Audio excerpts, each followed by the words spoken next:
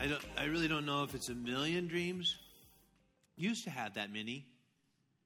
But a lot of the stuff that we deal with now, right, they're just gone. It's just not, that's not true. I mean, some of us might still have some stuff on the refrigerator. We look at like, oh yeah, someday I'm getting to Jamaica.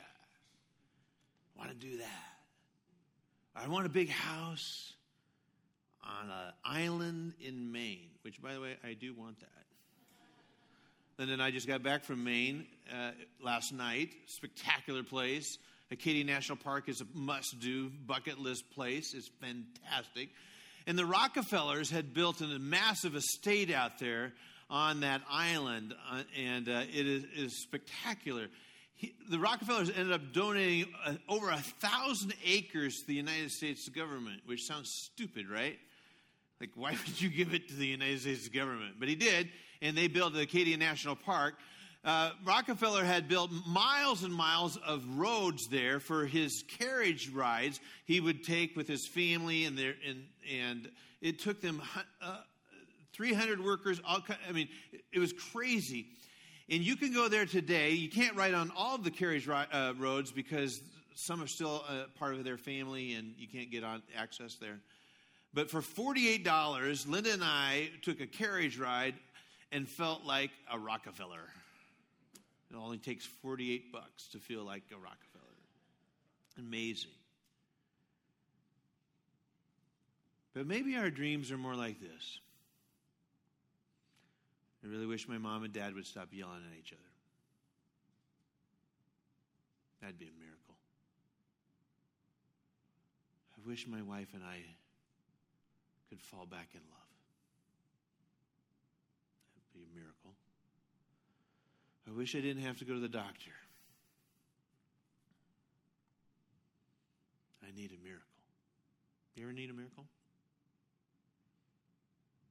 One time I was sitting in the living room with my son several years ago, and Saturday afternoon in the fall, Justin looks at me and says, "Dad, we need a miracle."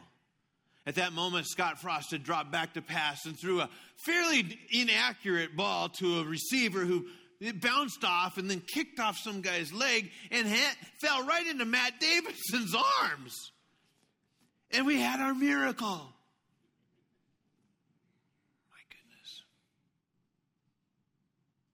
But we need more than that, right? We're in a message series taking a look at the miracles of Jesus, the greatest showman, right? And Jesus didn't do miracles to show off, but he did do miracles to show people who he was. Let's take a look at this one. This is incredible. Matthew chapter 14, verse 22. Immediately after this. So what was right before this, right? It's like, we'll get there. I'll catch you back up. But immediately after this, Jesus insisted that his disciples get back into the boat and cross the other side of the lake while he sent people home. After sending them home, he went up into the hills by himself to pray. Night fell while he was there alone. Meanwhile, the disciples were in trouble far away from land, for a strong wind had risen and they were fighting heavy waves. About 3:00 in the morning, Jesus came toward them walking on the water. When the disciples saw him walking on the water, they were terrified. In their fear, they cried out, "It's a ghost!" But Jesus spoke to them at once. Incredible words here. This is perhaps one of the best things Jesus ever said. Don't be afraid. Don't be afraid. Take courage. I'm here. And Peter called to him, and this might be the stupidest thing a human being ever said. "Lord, if it's really you, tell me to come to you walking on the water." What did he think, right? Where did that come from? What had he been smoking? I don't know, right? Like, why did he blurt that out? But he does. This is where it gets fun. Yes, come. Oh, boy. So Peter went over the side of the boat and walked on the water toward Jesus. But when he saw the strong wind and the waves, he was terrified and began to sink. And here's the greatest words ever said to Jesus. "Save me, Lord." I don't know if you ever said that. but you need to. And someday, I hope you get to a spot where you say those words to Jesus. Jesus, and I love this, immediately reached out and grabbed him. You have so little faith. Why did you doubt me? When they climbed back into the boat, the wind stopped and the disciples worshiped him. You really are the Son of God. To me, this is one of the most telling moments in the life of Jesus. Okay, so immediately after this, so what had happened right before that? So let's pack up. He finds out that John the Baptist had been executed. And John the Baptist is not only a prophet of God, but he is Jesus' own cousin. It's his first cousin. So they're really close.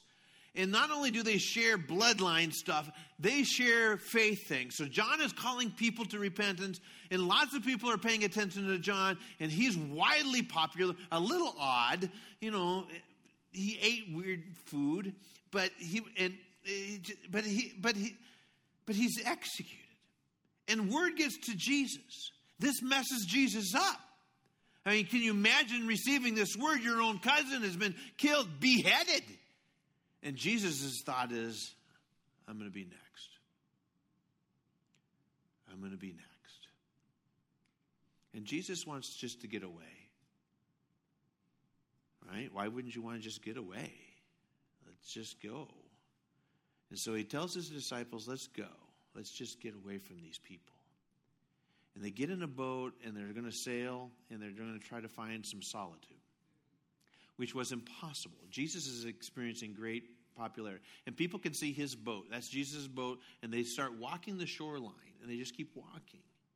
In every little village they get into, they say, Jesus' boat out there, let's go. Jesus' boat's out there, let's go. Jesus' boat. So by the time Jesus and the disciples pull into the little port, wherever it is, there are thousands of people there. There are thousands.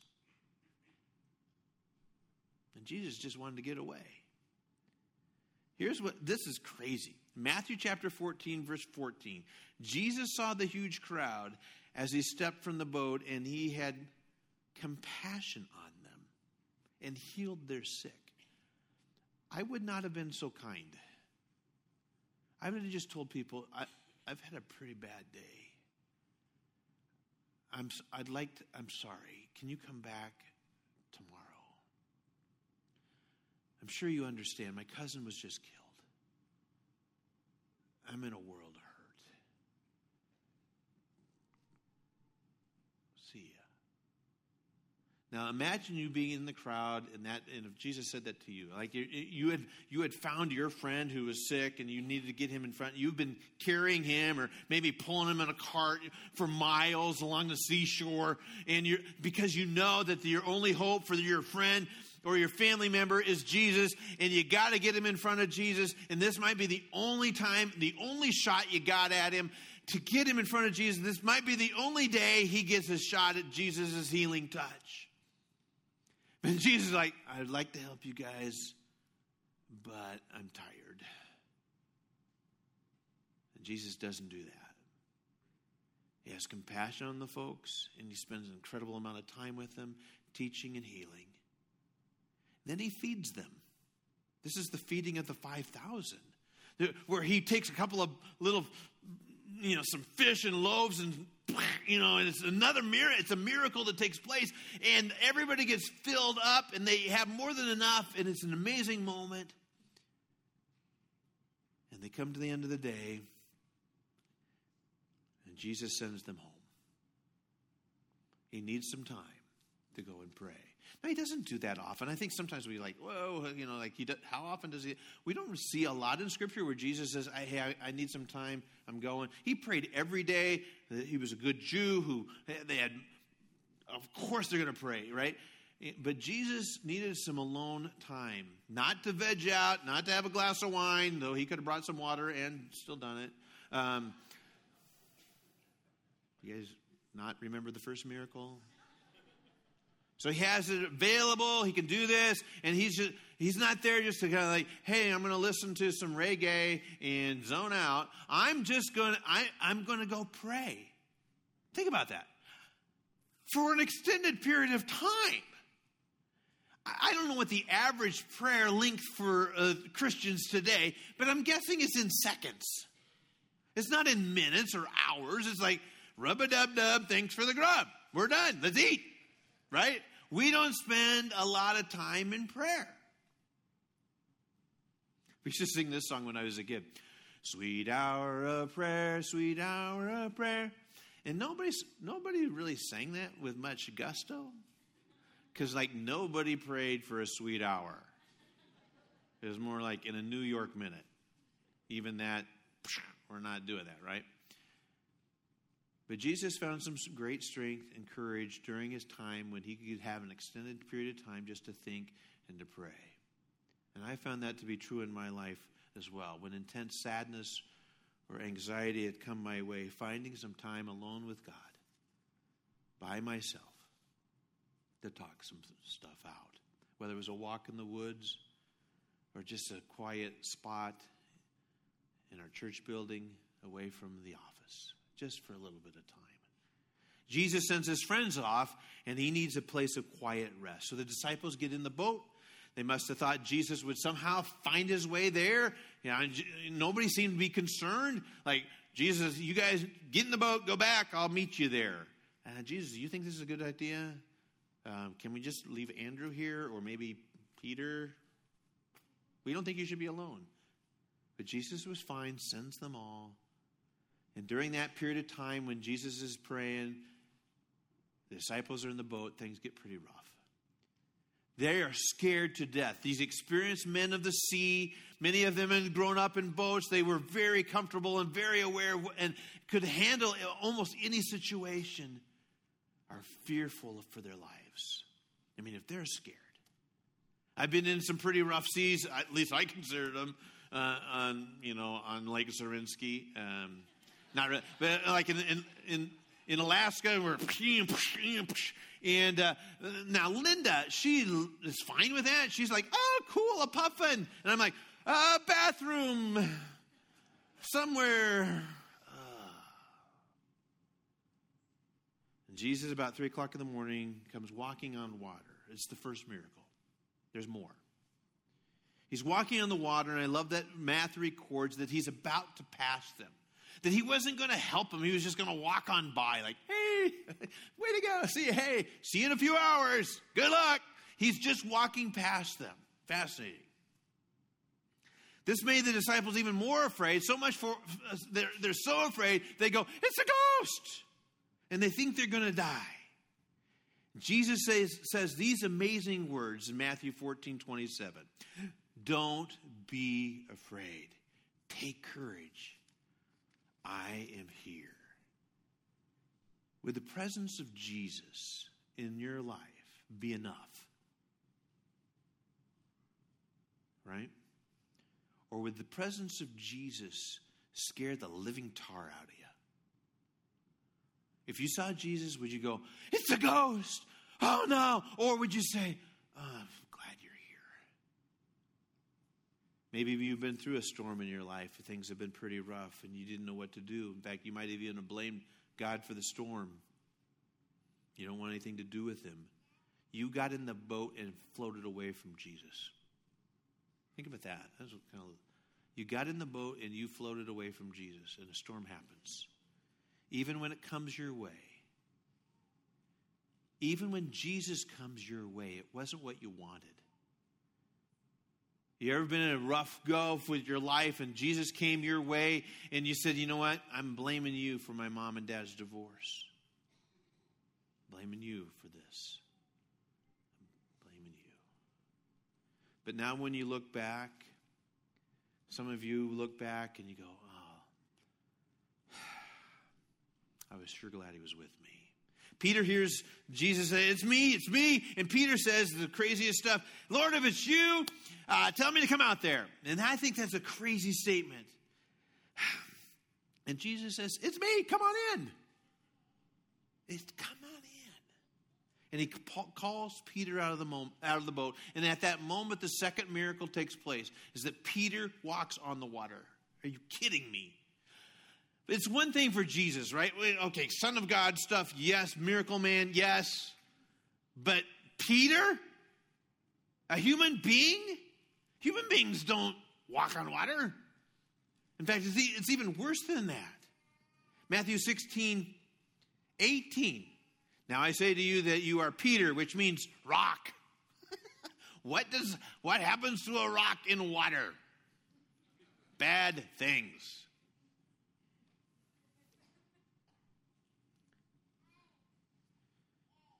What if you were to ask Jesus this question today? Lord, if it's you, tell me to come out there. Lord, if it's you, tell me. Have you ever asked that? Have you ever asked that question to Jesus? Lord, if it's you, tell me to come out there. See, that question scares us to death, right? It's like, no, I'm not. Because if I ask that question to Jesus, you know where I'm going to end up? Bible college, Mexico mission trip, helping down at the Open Door Mission, coming here on a Wednesday night to work with middle school kids. Lord, if it's you, tell me to come out there. So you might not walk on water, but if you ask this question, here's what you might do. You might walk across the street to your neighbor who you yet don't know their name. But you're a little annoyed at their activity. In fact, you're a little judgmental of it. Lord, if it's you, tell me to come out there. So here's Pete. Now out of the boat. He's now out of the boat. See, I think this is the crazy thing. I think every single one of the disciples could have got out of the boat that moment. I think 11 out of 12 of us today won't ask the question, if it's you, Jesus, tell me to come out. We would just rather stay in the boat. That's the percentage. I'm guessing 11 out of 12 of us today won't ever say to Jesus, Lord, if it's you, tell me to come out, because I just might end up at a campus in Benson I don't want to go to. I just might end up in a place I'm not comfortable with. I might end up, right, in a spot. But what might happen is you might walk on water. I think every one of the disciples could have walked on water that day. I think it was for everyone to do that day. I don't think it was just for Pete. For Pete's, no, I'm sorry. It was for everyone. We didn't need a stinking boat that day. Crazy. Far too often, far too many Christians and far too many churches will stay in the boat, scared to death that we might walk on water. So Pete sinks. Sometimes people think that's the point of the story. That's not the point of the story. The point of the story is that Pete walks on water. That's the point of the story. Yes, Pete sinks. Wish that wouldn't have happened. But he does. And he says the greatest words to Jesus at that moment, Lord, save me. And immediately, and I love that, immediately, it wasn't like Jesus toyed with him. Boom, boom. You know, how do you like me now? Boom, right? He grabs his hand immediately.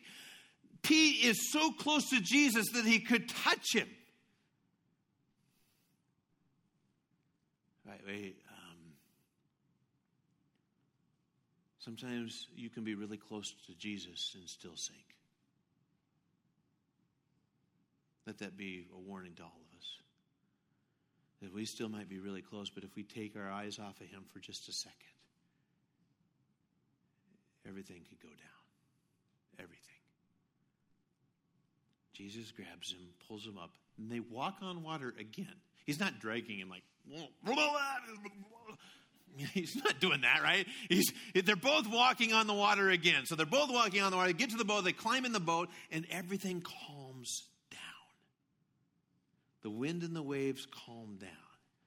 I can just imagine they're soaking wet, dripping. And it's not just Pete and Jesus that are doing it. All the disciples are, what happened here? Check this out. I like how Mark records it. Then he climbed into the boat and the wind stopped. And they were totally amazed. Why were they amazed? For they still didn't understand the significance of the miracle of the loaves. They had forgotten that he just fed 5,000 people, and he's the source of life. Ha! See, even sometimes when we have you ever forgotten the miracle that he's done in your life? Have you ever forgotten a moment where,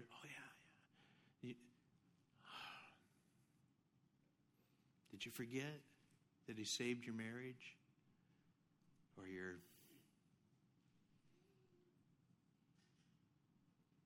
bankruptcy? Saved you from... See, sometimes I think we need to be reminded. In fact, in a little moment here on this campus, I'm not sure about the other campuses, but here at this campus, we'll get to watch a baptism. Here's what I want you to do at this place. Remember yours. Remember yours. Don't forget. And just like the wind, just like the waves crashing over, Pete, push. All right. Back at that moment. My guess is all of us have those moments when we look back in our lives and think, if only I would have kept my eyes on Jesus. If only I would have kept my eyes on Jesus, I could have avoided this entire mess. Haunting question, why did you doubt me? Why so little faith? How many times have he wanted to say that to me? Why didn't you doubt, why did you doubt me when it came to my instructions on relationships or money or marriages or raising kids? Why did you doubt me? Why did you go, I'll try to walk on water my own self. So they get in the boat, and the third miracle happens. The wind and the waves calm down. Mark says that they, in this version, it says they were totally amazed. In other versions, it says, and they were terrified. It wasn't that Jesus walking on the water that messed them up. It wasn't that Pete walking on the water messed them up. It was the fact that when they got in the boat, everything got better. And they went, who is this guy? And they worshiped him as the Son of God.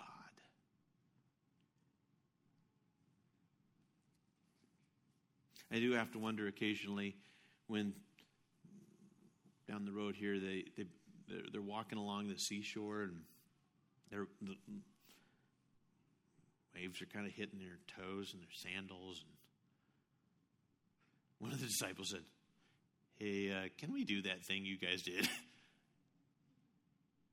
She's like, that was kind of a one-time thing. Not really a showman. Come on, Jesus. But I think that Pete and Jesus locked eyes and they thought, that was a great day. That was so great.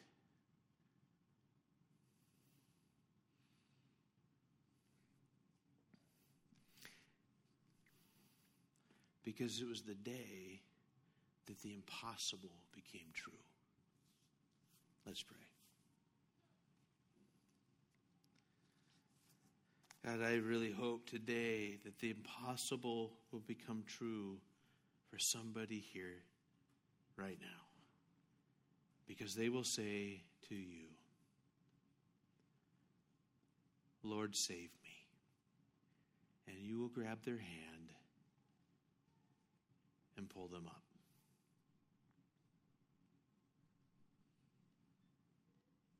Somebody might be praying that right now. Lord, please save our marriage. Please save my family. Please save me from my sin. And that you would grab their hand and lead them. In Christ we pray.